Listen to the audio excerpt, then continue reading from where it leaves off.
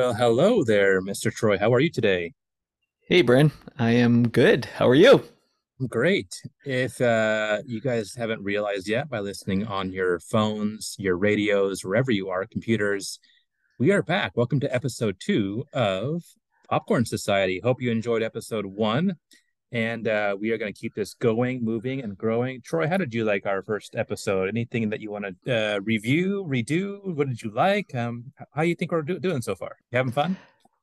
I'm definitely having fun. I don't know if the audience is having fun yet, but hopefully they will keep turning up. And the first time's always awkward, Yeah, like sex, yeah. and then after you kind of do it a few more times, you kind of get the groove Yeah, you of what's find the going sweet on. spot. You Yeah, you find the find sweet spot. you just won't find that G spot because that's a myth. Yeah, not the G spot, the sweet spot. The sweet Yeah, I spot. mean, who cares if they're having fun? As long as we are having fun, that's all that really matters. I don't care about them as much, right? Yeah, that's the way I feel about sex too. Yeah, this is all about me. It's all about E- us. exactly. And the way I look at it, if we are having a good time, they will have a good time. But the focus should always be on us first, audience maybe distant second. I wholeheartedly agree. You It's all wholeheartedly about me. It's all about us. Yeah, we are the Popcorn Society. So if you're listening, you already are part of our show and you are enjoying yourself. So welcome. Are you drinking tonight, Troy? Because I am. I am foregoing on the cocktail this evening because I'm afraid that it's been a long week, and if I have a little spirit, I might not have enough spirit to make it through the podcast. Okay. Well, good on you. I'm just having a little bit of some Woodford here just to take the edge off. Ooh, And classic bourbon, love it. that's right, to make this just go down a little bit more smoothly, for us and for everybody. But we are glad to be back. Episode two is here. Episode one was great, and we will keep bringing you guys some good stuff. Today, we're going to talk about, as we a little bit gave you a preview last time, Guardians of the Galaxy, Volume 3 by James Gunn. A lot to get into with that. We'll get our Popcorn Society take. I do like to sprinkle in a little bit of pop culture whenever we can. And I just thought, you know what? What is going on in the world of entertainment or pop culture recently? And I can't not look at my phone without seeing somebody that attended the Taylor Swift concert. Like it is everywhere. I feel like I'm the only one that didn't go to Taylor Swift. So Troy, I think you went, didn't you go see Taylor Swift? Am I wrong on that? No, I actually did. I actually saw Oh my the gosh. final show, the final LA show, which was also the final show of the North American tour. My gosh. And it was amazing. It was my first Taylor Swift concert, Mm-hmm. and it was an experience. I am so glad I went. I wasn't Wow. expecting the spectacle that it was. Mm-hmm. I mean, there was a lot of tweeners. I mean, there was all demographics were there. Yeah. There were teenage kids, there were moms, there were I mean, nobody's super old, Everybody. but everybody. She And appeals to all ages, right? yes, and Apparently. people were dressed up from all the different albums. I wasn't expecting that. Did you have a But Taylor Swift shirt on or anything kind of no, no? I did have some heart glasses, All right. and Cool. that was it. And then your wife actually told me if I had the number 13 anywhere on me, and I said, no, why would I have that? And then she went on to further explain that that's her favorite number, which I wasn't aware of. Oh, But I I, don't know that. yeah, but there were a lot of people sporting the number 13, either written on their arms or on Isn't that a items of clothing. unlucky number? Like traditionally, like 13 is not a lucky number, right? Like you don't But have 13 floors in buildings, so I But don't know. I respect it. She's going against the norm. She's going against the Yeah. grain. You can always respect somebody that goes against the grain, knowing you, Troy. Yes, I like a rebel. So, although I would say Taylor Swift is about as mainstream as it gets now. Best concert of She your life? No? Up there? Not the best concert. I mean, it was a grand production. It was very much like a Vegas show. I felt like I was watching a Vegas show. It was awesome. It's definitely a performance. I think she does more performing than she does singing. Does that make sense? Yeah, of course. I mean, it's in a live show, it's all about the performance and what you're experiencing more so than what you're just hearing, right? If you take Right. in all the senses. But yeah, I'm glad I went. It was quite the experience, and I'm not sure if I would ever go to a Taylor Swift concert again. It was fun. I had a good time. That's great. Well, like I said, I think on my social media feeds, seems like everybody went except me, my wife. So hopefully my wife doesn't hold it against me, and there'll be another Taylor Swift tour we can go on another time. But okay, so that's Taylor Swift. One other thing, kind of that is very paramount in the movie pop culture, universe is this freaking writers slash SAG AFTRA actors strike. I mean, this is directly impacting what we like to talk about more as movies as opposed to music. But man, it's frustrating. I can't remember there being like a strike like this. I know there was a writer strike maybe like 8 years ago or something, but this seems much more of a bigger deal. And Troy, I think you've done some writing in the past too. So where do you lie on this issue? And is it just a bummer that we're not getting, the production then is halted and movies are being delayed? Is that kind of what you're feeling too? Yeah, I mean, I think that's the biggest impact that, the normal person, even though they don't feel it now, but this writer strike is impacting like the release dates of movies right now. Yeah. So it's causing delays Yeah. And for, again, going back to it being all about us, that's what I care about. I want to see yeah, the content. Figure it out, exactly. people. In regards to what the strike's about, I know they're talking a lot about, how with the different streaming media and the Mm-hmm. revenues that are associated with that and whether the writers are getting fair compensation. And especially I was surprised, about the AI aspect of it Yeah. because apparently, the studios now want to do scripts with ChatGPT and then have writers just kind of come in and clean them up. I don't Mm-hmm. know if that's going to be an actual thing. I feel with technology, there's always going to be people who are against it. And I'm not always saying that technology is a good thing. It's So something you we you have side with to the learn to live writers. with. You're on the I writer's side. Yeah. You think the studios are being kind of greedy here, a little bit unfair in terms of not only the money side, but like what they're looking to do in the AI side and just kind of cheapen the value of a writer and I guess the actor too in some respects because there's talk of them like scanning extras on film sets and then using their likeness again, whenever they want at no the extra actor being compensated. So it's kind of a crazy world. And it's hard for me to sympathize with the studios, and they're talking about they're trying to make sure that they're making a profit when Bob Iger was just paid, I think, $37 million, Yeah, and that's a lot of money. it is a lot of money, It's a lot of dough. and and they're talking about, oh, we they just took a big hit in streaming, they lost a bunch of subscribers on Disney Plus, and they're losing money. Maybe sympathize with the movie studios a little more when they start talking about like, oh, we're losing money on this and that. If they Mm-hmm. didn't make so much damn money, if the heads of the studios didn't make so much damn money. Yep, So I feel that's like, true. hey, you could probably take a little reduction in salary and make sure that the people who are actually making the entertainment that you're profiting from are fairly compensated. Yeah. Yeah, it's hard for me to sympathize with movie studios when they keep claiming that, oh, we're losing money, but the heads of these studios are Yeah. making millions and millions of dollars. Yeah. How about you be smarter with your money in terms of budgets, in terms of what you're paying your executives, and you make better movies. People will go to the theaters and see them. I mean, if you put crap movies out there on big budgets, like I don't know, let's say The Flash or something like that, it's gonna lose money and you're not gonna recuperate. Yeah, it's kind of a crazy situation. Hopefully it gets resolved soon.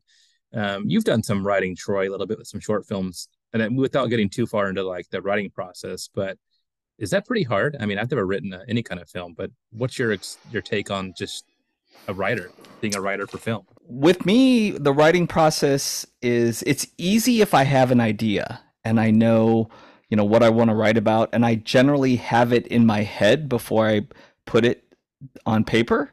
Mm-hmm. So the way I write in that regard is easy.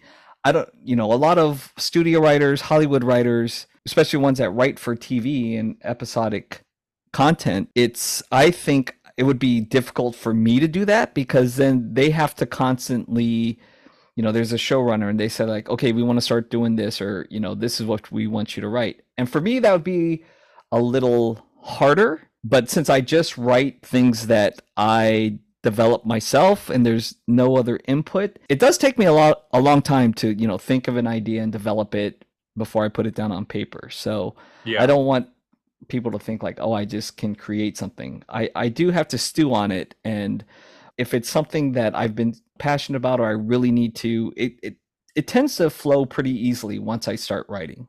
Yeah.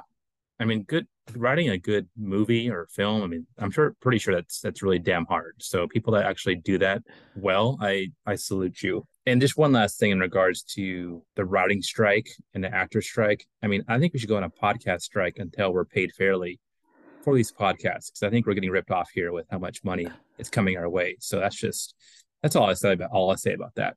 Come on, Well, we pay the we would podcasters. we would probably never make another podcast. Okay, maybe you're right. Maybe you're right. But But once again, we're doing this for us and the yes, pure enjoyment of doing it that yeah, we get. it's Money not be about the damned. money. It's not about the Exactly. money.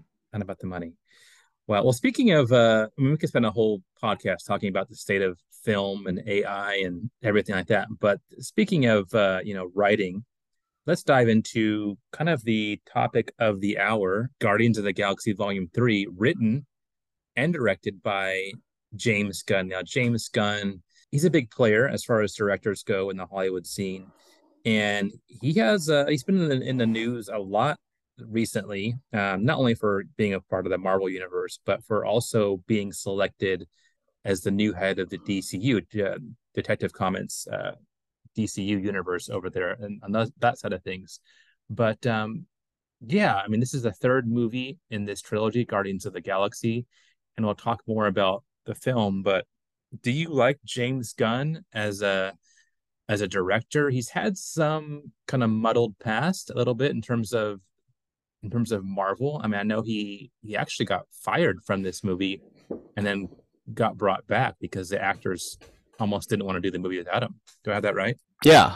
He was fired due to Some tweet he had, right? A some long time ago. controversial tweets he did before he made any of the Guardians movies when he was just an up and coming director. So a while back, and he did admit that, they were probably in poor taste, but that he wasn't that person anymore.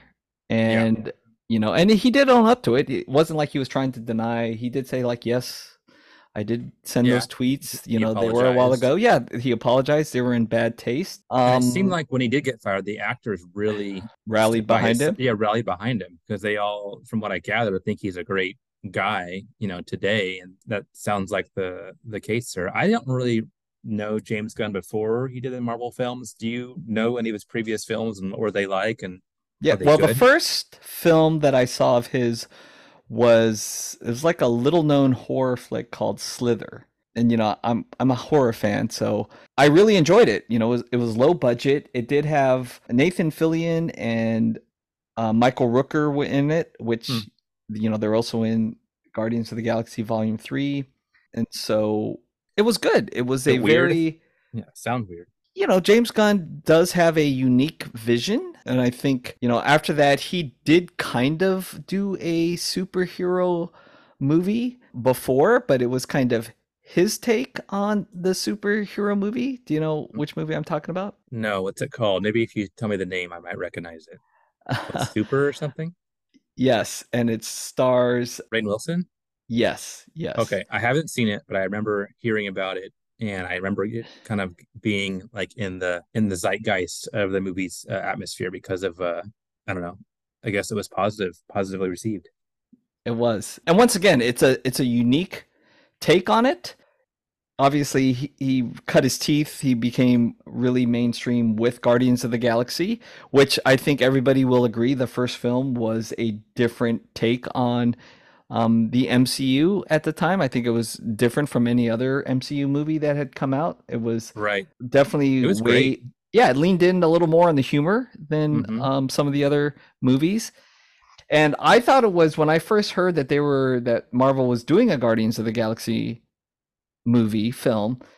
I mean, you all know I'm a huge comic book fan. I've been reading them since a young boy Yeah, a young and lad, a young lad. And young Guardians of lad. the Galaxy was just such a minor comic book.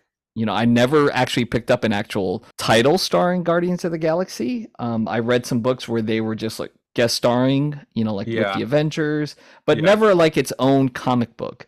So I yeah. thought it was very interesting that Marvel was doing that. Of course, Marvel, the story. I think everyone knows the story of how Marvel kind of had to go with some of their B characters because B-list, they yeah. had sold the rights to other studios. Yeah, that didn't own Spider-Man, that didn't own Hulk, they didn't own X-Men, X-Men or Fantastic Fantastic Four, Four, so they right, had to start, at the time, Iron Man was a B-list Marvel character. Now he's like huge and he's like everybody loves Iron Man, of course, but go back 15 years ago, it was kind of a risk to do these B-level heroes. right. With the success of Iron Man, Marvel really started to look at some of their other titles, and James Gunn wanted to do a Guardians of the Galaxy movie. I think everybody, like I said, I thought, wow, that's a strange choice. How's that going to turn out? But it was a great movie. I think something very refreshing for the MCU at the time. Like I said, it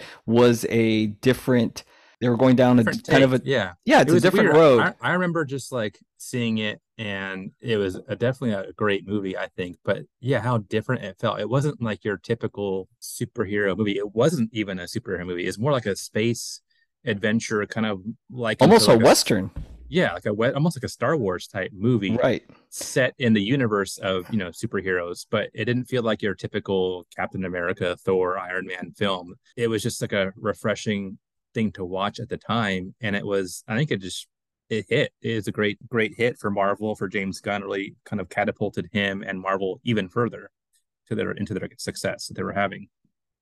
I think you nailed it when you said it was a refreshing take. I think it was, Marvel was tired at the time. It was new. The writing was complete in regards to, there was a lot of character, there's a lot of heart in the movie. Not so much in the earlier Marvel films. They're almost more straight action. This one was about family, and there was a lot of heart to it, and there was a lot of action, and it was exciting and great to watch. Yeah, I it makes think me almost miss the days when Marvel could take a little known or lesser known character or a group of characters and just knock it out of the park with something that was just so well received. I feel like those days are kind of behind us too much. They've had more L's instead of wins in that category right. recently. But yeah. So fast forward, he did Guardians of the Galaxy 2. We could talk about that another time. Pretty well received, pretty good film. Maybe not as good as the first one. Now we're at Guardians of the Galaxy Volume 3. A lot has happened in the MCU since then, which you don't have to rehash all of that. The same cast of characters are here. We have Star-Lord, Peter Quill, played by Chris Pratt. And talk about Chris Pratt a little bit. This role, going back to Guardians 1, this was kind of his breakout role too. And I think I remember hearing him interviewed or somewhere on a magazine or podcast or whatever it was. After he got the role of Star-Lord in Guardians of the Galaxy Volume 1, he never had to audition for a film ever again. So that this film, the original film, should I say, put him on the map. And he's been a huge success in lots of films. Just name a few like Jurassic World, Lego movies, Super Mario Brothers, all this stuff. He's been kicking ass as a Star Lord. I think he was really well cast. Would you agree? Oh, 100%. I mean, Chris Pratt, probably his most high profile gig was Parks and Rec. Right. Even then, he was a supporting character on that. But I think everybody, except for possibly Bradley Cooper and Vin Diesel, who's just the voice of Groot, were, not huge Right. for this movie. But this movie made a lot of people, Mm-hmm. mainstream famous and Yeah.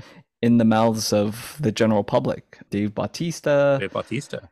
right, He's a and Zoe wrestler. Saldana, Mm-hmm. although I think she was slowly on the rise, but I think this film or the first Guardians really, shot her into stardom. But that was the one thing, like you said, I think Marvel was able to do, and Kevin Feige, who was overseeing the whole thing, was, they were able to take, lesser known but good creative talent, just give them good material and let them do what they can do, and they became superstars. Yeah. Yeah. It's pretty amazing. And that kind of put Marvel even further into the stratosphere of its success. I mean, it's not really I would argue not what it once was, and hopefully they get back to that. But movies like Guardians of the Galaxy and stars and directors like Chris Pratt, like James Gunn, they were all part of that, rocket ship that just sent Marvel up and up and up. And here we are, volume three, and I would argue it's probably not the best one, maybe the probably not even the second best one. So out of the three, I probably liked it the least. I think it's still a solid film. We'll talk a little bit about that further, but I don't know. It just felt a little bit less fun for me going I through the movie. Would you kind of agree with that sentiment? I would rate them. I did enjoy the movie, but Yeah, it's not I a would bad movie. rate them in the order they came out. The first one's the Yeah. best, volume 2 is the second best, and volume 3 is the third best. Mm-hmm. It's kind of like that's how I rate the first 3 Indiana Jones movies too.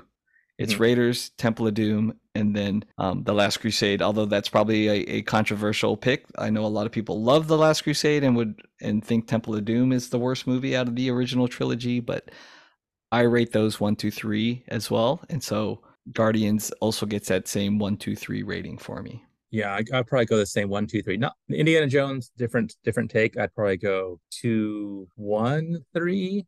Really, This this you is rank Temple of Doom as the best dude, movie? Temple of Doom. I could talk about for hours. Wow, that's an That's a even hotter classic. take than mine. That's not a hot take. Come on, there are thousands of people in the popcorn society that would agree with me. Temple of Doom. I think it was kind of I think you're right. There are only thousands of the billions of thousands, people of the planet that would rank Temple of Doom as the but those best Raiders. thousands carry a lot of weight. I mean, Okay. they are very important and influential people out there. So it's not about numbers all of a sudden. I mean, all the time. It's about who you are, not how many you are. But I mean, I digress. I think Temple of Doom kind of was thrown together a little bit and a little bit mismanaged in its creation, but somehow what came out of the oven and baked, even though it was a little bit, mishmashed, was a cult classic in a ways. I mean, we should probably do a different podcast on Indiana Jones Temple of Doom or Raiders, but yeah, I think back we to will. I think we will. We'll have to. But back to Guardians. I mean, Chris Pratt's kind of a Harrison Ford ish kind of actor, I think, in terms of his bravado. I mean, how he carries himself, kind of like a action hero slash kind of comedy at I times. actually I heard there was a time when they were considering him to take over as Indiana Jones, kind of reboot the franchise, and he would be Yeah, the I kind new of heard that Indiana too. Jones. Maybe they should have done that instead of putting out what they did with Dial of Destiny. I don't want to Oh, talk about that movie. okay. Not even Clearly, in a future podcast. clearly, we have some Indiana Jones baggage that you and I need to sort out on Yeah. another podcast. Yeah. But yeah, volume three, let me just say this. First of all, let's say this. One of the great things I loved about volume one was the music. That was a little unexpected how there's such a musical element with the songs they wove into the movie. I didn't really connect with the songs they used in this one. The same thing in volume two, but even to a greater degree in volume three here. That should be more of a staple of like what excites you and kind of like gets you into the mood and gets you going, gets you into the groove of the movie. And I didn't feel the music that they used. I can't even think of a song off the top of my head right now. I don't know. I felt like that was lacking. Did you get the same thing or no? That's a big part of the For movie. Guardians of the Galaxy Volume 1, he obviously has a love of 70s, early 80s music, rock, pop music. Yeah. And I think for the first movie, he used the most popular songs that, there was the Jackson 5 but he still used some Hooked on obscure a ones. feeling. I mean, I'd be Right. singing to myself. Ah. I mean, I thought it was. I'm a big ELO fan, so for Volume 2, when, Mm-hmm. that sequence where little baby Groot is listening while the rest of the Guardians are fighting those tentacle monsters Mm-hmm. was great. Anytime anybody uses ELO and Mr. Blue, I'm all aboard. I am Mm-hmm. with it. The music was, I thought it was appropriate. It might have been the least catchy and maybe Yeah, some of it the wasn't least well catchy at known. all. He puts a lot of thought into the music. They're not just needle drops to put needle drops in there. He Yeah. puts a lot of thought into He's the not putting lyrics like and the and hits in the there, right? It's kind yeah of like and yeah. carefully He's not chosen just going to songs put popular songs in there. He's going to put just for the hell of songs, it. Yeah. right, that he thinks are relevant for the scene, kind of match tonally with what's going on screen. So I will kind of digress a little bit. Did you ever watch the Peacemaker series on HBO Max? I only got in about 2 or 3 episodes deep on that, and I couldn't do it. I just lost interest. And I don't know what it was. I think John Cena was okay. I don't know. I have a whole different take on kind of TV shows when it comes to the MCU and the DCU. Anyways, I don't know. I mean, it was kind of good and it got good reviews. I think it was well liked, but I couldn't get into it. Well, I'll tell you though, the opening song for that is, once again, it's a little known. It's a Wigwam song. Do you want to taste it? And just the fact that he used it at first, I was like, this is such a strange choice. And the opening sequence is so strange, but it works. It's Mm-hmm. just typically, once I've seen the opening credits once, I'll skip over it. You know how there's always that skip intro button? I'll usually hit that. But for Peacemaker, I was watching it every time and I had a smile on my face every time. And I thought, this is the magic of James Gunn music. Like, he will choose a very obscure, little known song and yet make it, because it matches so well with what's going on the screen, matches tonally, and it just works. It just puts a smile on my face. His choices, even for Volume 3, I thought worked. You know, I'm a What he child of the does, he 70s and 80s anyway, so. yeah, he kind of makes strange choices that somehow end up working, either good, pretty good, or really good. He doesn't make choices that like, okay, that stunk. They all kind of fit together in a good way and they mesh together. And I think even though I didn't see Peacemaker, I did see Suicide Squad, kind of his first film on the DC side of things. And essentially, that movie is about, a motley crew of weird heroes that fight a giant starfish. And as weird as that sounds, the movie actually works pretty well. He pulls it off in a pretty good way. And I'm sure that kind of helped him get in the door even further on the DC side of things. But that's what James Gunn does. He takes weird things, weird ideas, different actors, and he just is able to make them work together in his own unique, quote unquote, James Gunn kind of way. Did you like the Suicide Squad? Yeah, that's where we're going to differ because I wasn't a huge fan of the Suicide Squad. I mean, it's interesting because I loved Peacemaker, which Mm-hmm. is, an offshoot of that film. Peacemaker, I thought, was just brilliant, a brilliant series. The writing was fantastic. James Gunn did all of it. He usually, with a series like that, James Gunn or whoever it is will write maybe the first 2 episodes, they'll direct the first two, and then they'll write and direct the final episode. But he did it all. It really shows. I thought it was really, really good.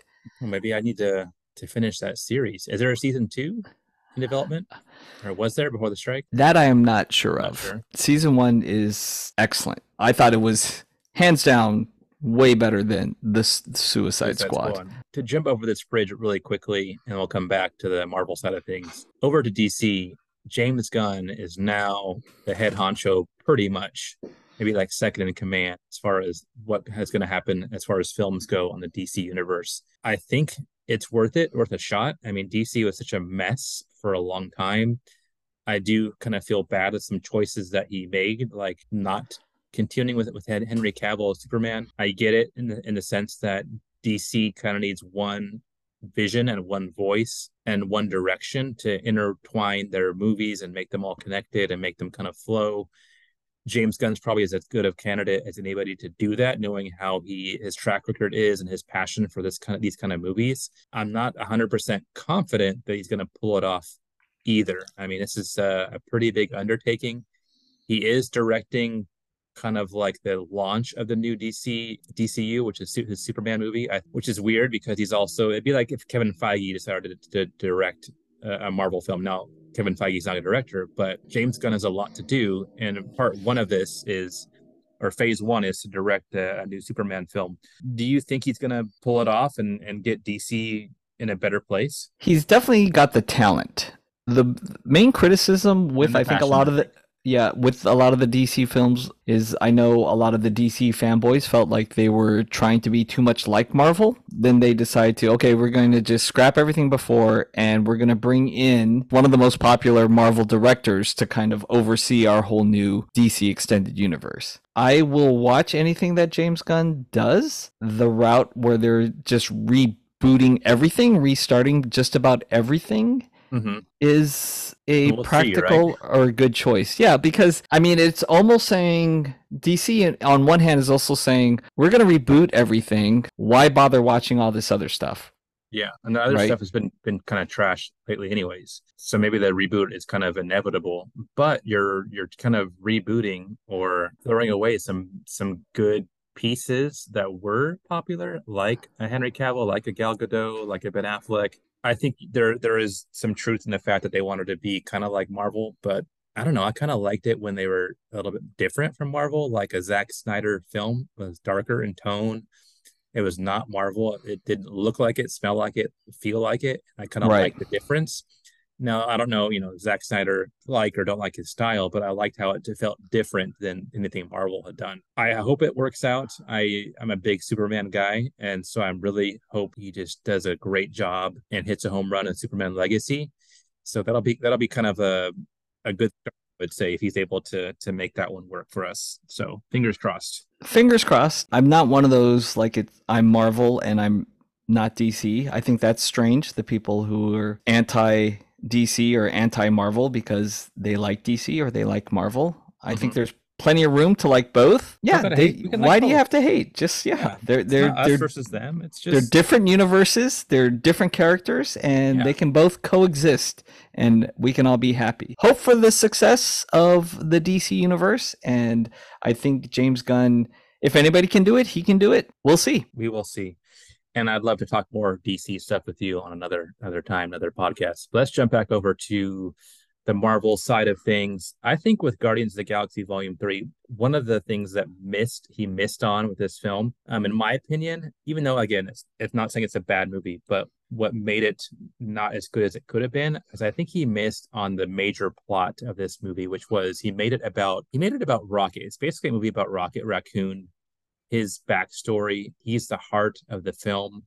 I don't know if that was the best creative choice. It hit some notes there, hit some heartfelt moments with like the animal rights and the cute little raccoons and the bunnies and all that stuff. But I think I would have much rather seen a different backstory, maybe Quill or with Drax or somebody else. I didn't really like the whole idea of basing this movie on Rocket.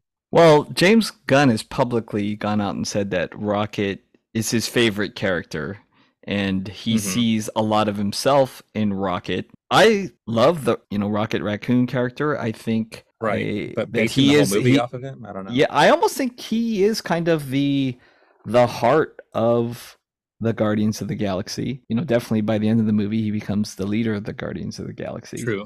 I don't think That's that's a spoiler. The movie's been out for a while and it's streaming, so if you haven't seen it, Yeah, sorry. yeah. And we do spoilers on this show. So if you haven't seen these movies, this is not a spoiler-free podcast. Just throwing it out Right. there. And I think that was something that James Gunn really he wanted to end because I think he has also publicly said that this is his final He knew it was his last Guardians of Marvel. the Galaxy. Right. So he did want to tell Rocket's story. I feel like Peter Quinn, we kind of got his backstory. And the movie that Volume 3 does deal with Star-Lord grieving about the death of Gamora, even Yeah, though there is a Gamora in this movie, but it's not yeah. his Gamora. At But the half end, the the movie movie is flashbacks to Rocket's right. past. We kind of come full circle on Peter Quill's story. At the end, he does go back to Earth and he reconnects with his grandfather, which I thought was great. I love that resolution to his story. Is it the end of his story? I mean, at the end of the credits, it says that Star Lord will I, return. I, I So, think you'll see more Peter Quill. I don't think there'll be another Guardians of the Galaxy movie, but I think Peter Quill will come back maybe in his own movie or an Avengers movie. But I right. think they kind of left that door open. I think we'll see another Guardians of the Galaxy movie, but it's not going to be the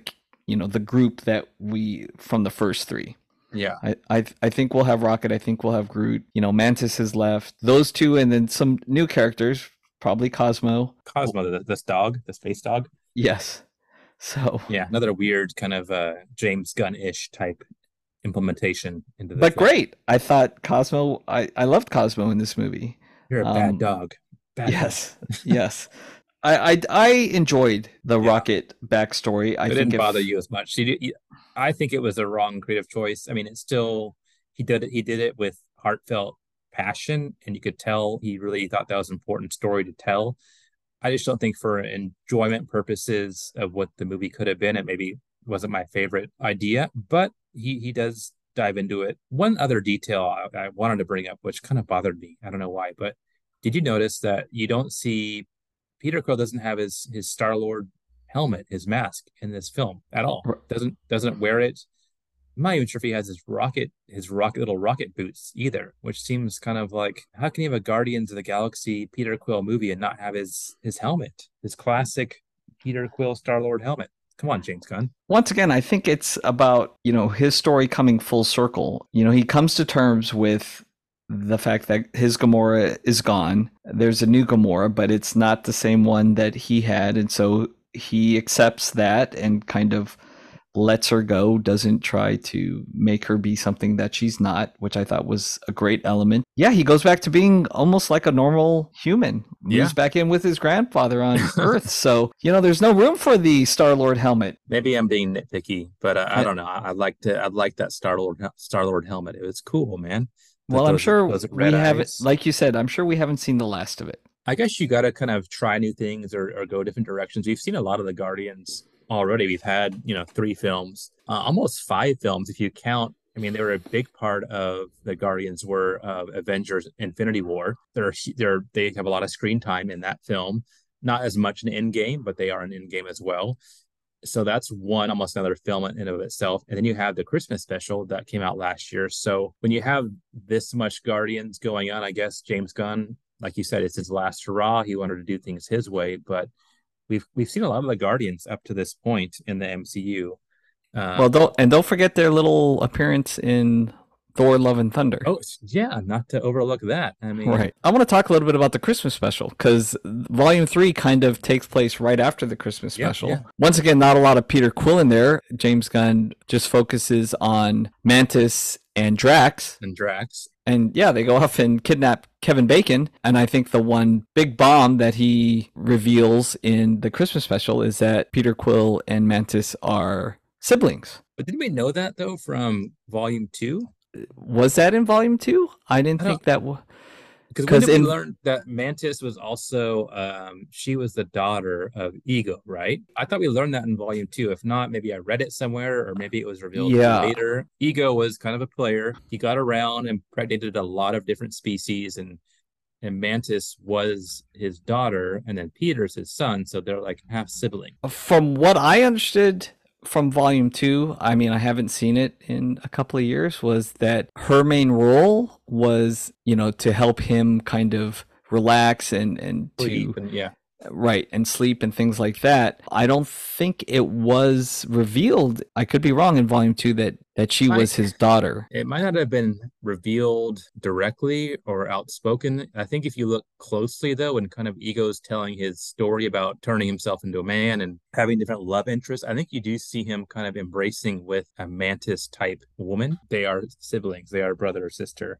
So they have that relationship. And that's explored in the Christmas special, right? Yes, that is definitely explored in the Christmas special. To give him a good Christmas gift. Yeah, I liked in the Christmas special how, James Gunn uses that little animated sequence to kind of show when Peter Quill was first among the Ravagers and he was trying to tell everybody about Christmas. And Yondu was like, oh, Christmas sucks and you don't need presents and everything. He never had a proper Christmas, even though it was his favorite holiday. So that's why Mantis wanted to do that. But then it's also, and this is the thing that James Gunn does. His storylines have a lot of heart and it pulls it all around. You finally find out that Yondu he had a big heart at the end. And you find out that Peter Quill got his blasters from Yondu as a Christmas present. Like you said, heart. I think he does deliver heart, and he injects heart into all his films, I guess. But in particularly talking about the Guardians and the Christmas special, I did feel that as well. I remember watching this on Christmas Day, I think, with my family, my mom, my cousins, my brothers, sisters, kids. Like we all kind of curled up on our couches and watched this on Christmas Day, which was kind of neat. Do you like special presentations that Marvel done? They've done a couple of them, right? They have. I think this was the first one that was, it was about an hour long, that was directly tied into one of the films. Right. They have done, they did that kind of Halloween special, The Werewolf by Night, which I thought was great. I don't know, did you ever see that one?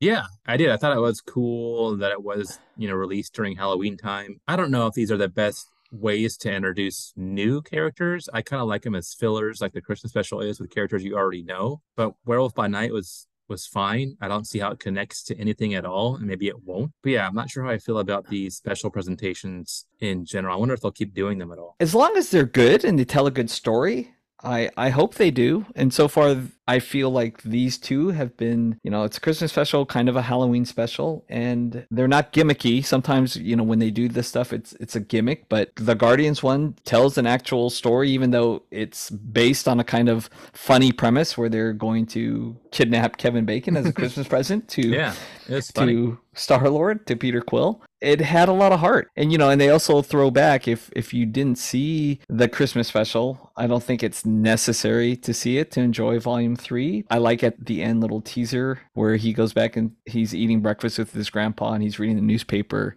and one of the headlines is Kevin Bacon opens up about his kidnapping. Yeah. Just cool little Easter eggs like that. Well, Peter Quill was a big Kevin Bacon fan because Footloose is one of the last films he saw as a kid before he was kidnapped off of Earth, and he idolizes Kevin Bacon. That's his pickup line for Gamora. That's right.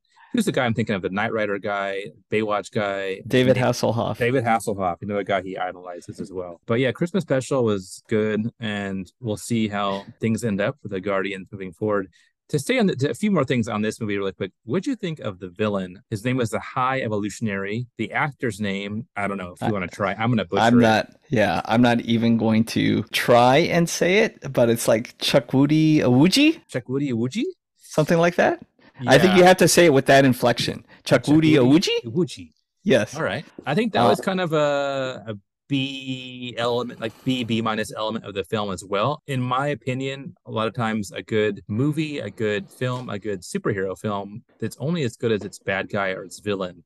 And he was he didn't do it for me. The High Evolutionary, kind of a weird guy trying to do genetics and create the perfect society. And he created this weird kind of alternate Earth where people were animals and human. And even though he's like a decent actor and a decent enough actor, the villain I think was not a high point or highlight of the movie. Because the High Evolutionary is pulled directly from the comics, but he's more of a celestial, serene being. I mean, he's almost like a Galactus type character where what he does, he feels like he's above the morality of us humans, and what he's doing is beyond reproach. It's not nihilistic, but it's just, he kind of sees himself as a god. I thought their take on the character in the movie, he seemed a little over the top. I don't know if that was Chuck Woody's choice, to kind of, he took him to some extremes. There was some intense moments, like some pretty much manic screaming going on. He screamed a lot. He did scream a lot. Some elements of his character that I did like was just, to him, human life, any type of life was disposable, was expendable. He stayed at least true to that take on that character. The performance I thought was a little bit over the top. I like to see a more, I don't know if I should even be comparing him to Kang the Conqueror, because in the Ant-Man movie, Kang was a little also extreme. But then we also find out that there's so many different versions of Kang, because the Kang that we see in Ant-Man is not the same Kang that we saw in the Loki series. So I think Kang is an interesting kind of phase 4 or 5, the multiverse saga overarching villain. There was some chatter, fan theories, hot takes that maybe the High Evolutionary was a Kang variant. I don't think I did read that as well. I could see why you might think that, because they kind of both have this purplish weird costume uniform on. They're both black, and I think it's just a theory, but I don't think that holds any weight. But yeah, maybe. What about Adam Warlock? What'd you think of that character? Kind of villainous. He's sent at the beginning to go and kill the Guardians of the Galaxy. Well, I was excited to know ahead of time that the Warlock was going to be in the film. How he ended up being portrayed to kind of caught me off guard, but I think it was a cool way of doing it. He was kind of like a child in terms of his maturity. I like Will Poulter as an actor. I think he's a very, very good actor. I mean, he kind of didn't get to show a ton of his acting chops in this film, but I think he is a really capable actor.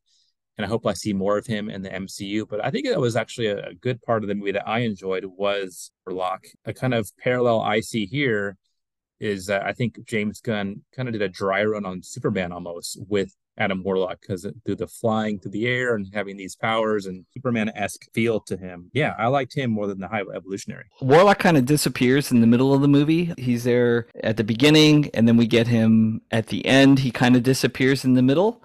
So I think I would have liked to have seen more of him. And I think you're right. I think we could have done with a little less High Evolutionary and a little more Adam Warlock. Because then I think the redemption thing at the end would have hit a little harder. I mean, it's still good, but I think if we saw more of Adam Warlock just trying to kill the Guardians and, he's just hell bent on that's his mission, we Yeah. kind of just see it at the beginning and then he I thought disappears. originally he was going to be the main villain of the film when I heard the Right. casting announcement. And correct me if I'm wrong, but doesn't Adam Warlock in the comics, he plays both sides. He's kind of not a good guy, but not a bad guy, but kind of does his own thing, and whatever side that is like so be it. He's not really a black and Right. white character. He's almost like the same thing like the High Evolutionary in the comics. He's above like morality and above right and wrong. It's just he kind of does his own thing. And it is also interesting because Adam Warlock has a gemstone in his forehead, which I thought that's why they were bringing him into the MCU, as an introduction and try and make that an Infinity Stone, but they Which don't. wasn't the case. Yeah. It wasn't the case, and I thought that's how they were, why they were bringing him into it. And I do like the way they did bring him in and how he's kind of brought in by I think it's Aisha, who's also in this movie. She returns from Volume 2 as well. And I do kind of like that whole mother kind of son relationship that they have. They didn't go the route I thought they were going to go with Adam Warlock, and I would have liked to have seen more. Yeah, I want to see more of his evil side, I think, because I think he plays as a better villain than as a member of the Guardians of the Galaxy, how he kind of joins them in the end. Because I do think Will Poulter has the capability to play a really good bad guy. Hopefully they tinker with that a little bit more. I think he was enjoyable, just wanted to see more Warlock. He's a good character. He's a good comic book character. Let's see more of him, less of a High Evolutionary with his face ripped off. I mean, they kind of hint that Adam Warlock is going to be a part of the Guardians now. So if they do continue with the films, I'm sure we're going to be seeing a lot more of him. Excellent. Overall, the movie was positive. I think compared to some other recent Marvel films, it was better, I would say, than like Ant-Man Quantumania. I think it was better than Thor Love and Thunder. But again, not the most enjoyable, as we both agree, a Guardians film. James Gunn got to go out on his terms, and I think he did a decent job, and we wish him best of luck in the DC. What are your overall last impressions or last thoughts of Volume 3? I think it was a good send-off for the current cast that we have, and I think James Gunn, it's his swan song in the Marvel universe. I won't say it's his swan song. I read he's going to collaborate as well, that he's not cutting himself off from the Marvel, as a director. I think he did a good job. It's not my favorite Guardians movie, but I think it did a good job of bringing the story around full circle, and we're introduced to some new characters. We get some closure on some other characters. Yeah, I enjoyed it, and I think that if we don't see any more of the Guardians of the Galaxy, I won't be upset. But if there are more adventures in the future, then I'm happy for that as well. Even if they're not helmed by James Gunn, Kevin Feige still, I think, would pick somebody who could carry on the torch. At least I hope he would. James Gunn did a great job with this series, and Volume 3, I think, hit where it needed to hit. I think, he understood his assignment and what he needed to do for the final film. He did a good job. He did. And I don't want to bash on James Gunn. I think he is a genius. I think he's the upper echelon director. Almost everything he delivers is pretty good filmmaking. And that's hard to do. Making good movies is not easy. If it was, you'd see a lot of good movies all the time, but you just don't see that. So I think, DC is probably in decent hands, and I appreciate the passion he has for this genre. And I'm glad we got to see Volume 3. I would say it was, as a word that you've used before, Troy, serviceable, maybe a notch above serviceable in the MCU. But that was our take today on Guardians of the Galaxy Volume 3. Troy, what are we going to do next? We are going to discuss the Teenage Mutant Ninja Turtles Mutant Mayhem. I originally was not too excited about that movie, but I am now, and I can't wait to talk about it with you, Bryn. it's going to be good stuff. It's animated. I mean, I'm a pretty big Turtles fan. I mean, maybe not the last 20 years of my life, but the first 10, 15 years of my life. That first movie that came out, I still enjoy it to this day. Let's have some turtle power, turtle talk, and we'll dive into Teenage Mutant Ninja Turtles, created by Seth Rogen, if I'm not mistaken. Yeah, He's the he mastermind. he helped write the script, so I'm excited to talk about it. Good stuff. We look forward to telling some TMNT on Popcorn Society next time. Until then, thank you for listening. And Troy, you keep popping, man. Never stop popping. No cinema kernel left on pop, sir. No kernel left behind. Thank you for listening to Popcorn Society. Love you. We'll talk to you next time. Bye. Bye.